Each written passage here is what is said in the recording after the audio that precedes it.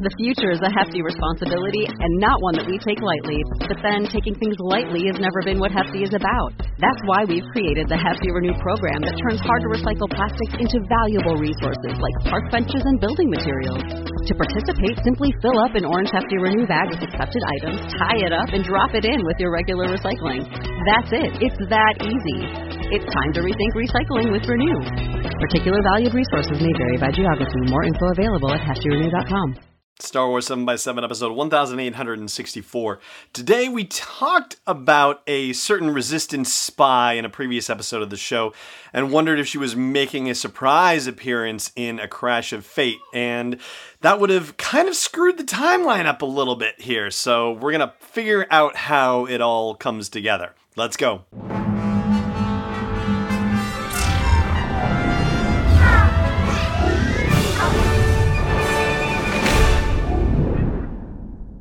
Hey Rebel Rouser, I'm Alan Voivod and this is Star Wars 7x7.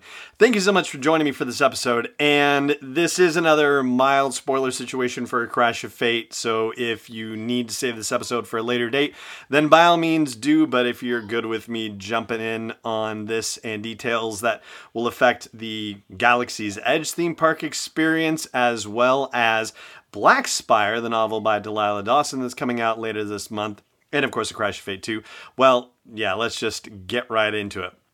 So, earlier this week we talked about how a Resistance person on Batuu was described as having dark skin and tight curly hair kept short, and that this matches the description of Vi Moradi, the Resistance spy who was first introduced to us in the novel Phasma by Delilah Dawson, and who will also be appearing in the novel Black Spire by Delilah as well later this month, and who is also to be found roaming around in the Galaxy's Edge theme park too. Where things get tricky with this, though, has to do with, of all things, Vi Moradi's hairstyle. So the reason why the description of this Resistance fighter in A Crash of Fate has anything to do with Vi Moradi is because, as we discussed earlier this week, the promotional posters for Phasma, the novel by Delilah Dawson, depict Vi Moradi in a very similar fashion as a dark-skinned woman with tight curly hair kept short.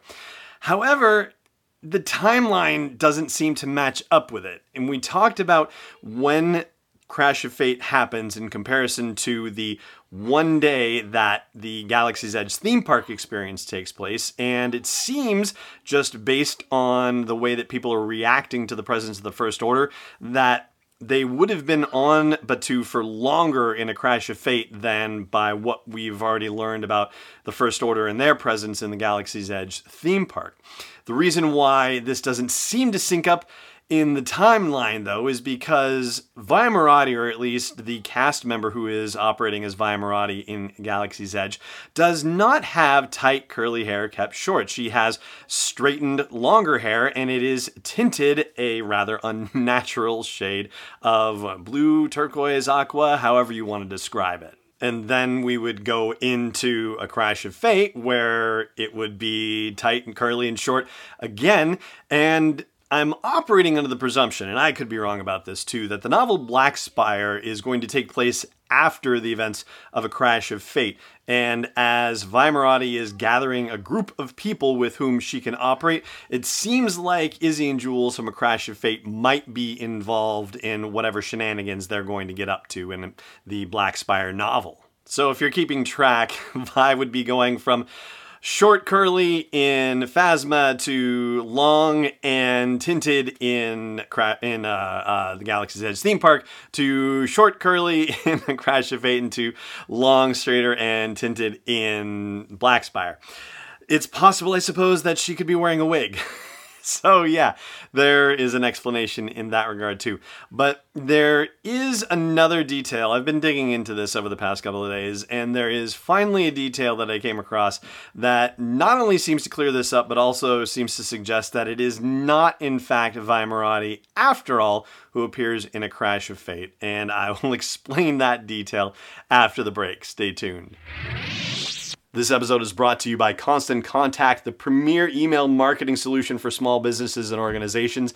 I've used their service since 2003, and over the past decade and a half, I've watched them evolve, make the product simpler, more powerful, easy to use, and do everything that they can to help train people to use the product more effectively and for it to work with other forms of marketing like social media, for example. So check out sw7x7.com/email to learn more about Constant Contact and start a free trial. Once again, that is sw7x7.com/email for a free trial.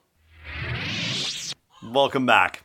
So, for the record, I would still like to think that this is Vi Moradi who's appearing in A Crash of Fate, and obviously the jury's still out in that regard, but here's the particular detail that seems to suggest it might not be Vi Moradi. So, in the novel Phasma, there is an internal monologue reference to Vi's mother, who was on Chaktil. That's the name of a planet that she grew up on, or at least spent part of her childhood on. But in A Crash of Fate, this woman that Izzy and Jules meet with mentions that her own mother was a botanist on Raisho and had provided bulbs for Doc's gardens. So we don't necessarily know what Vi's mother's occupation was from any information in the novel Phasma. And of course, it's entirely possible that this woman from the Resistance in A Crash of Fate who is meeting with Izzy and Jules could just be saying something that might not entirely be true at all because she doesn't know who Izzy and Jules are, doesn't trust them, and is just making up a particular detail.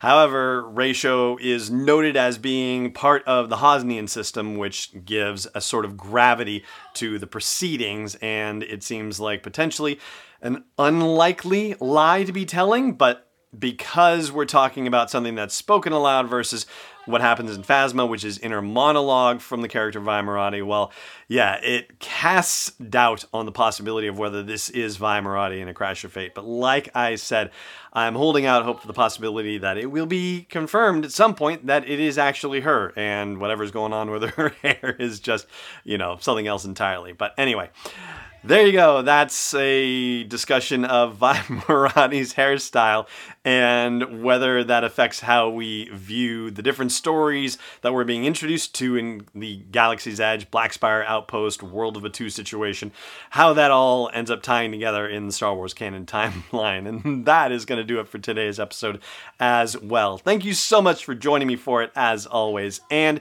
may the Force be with you wherever in the world you may be.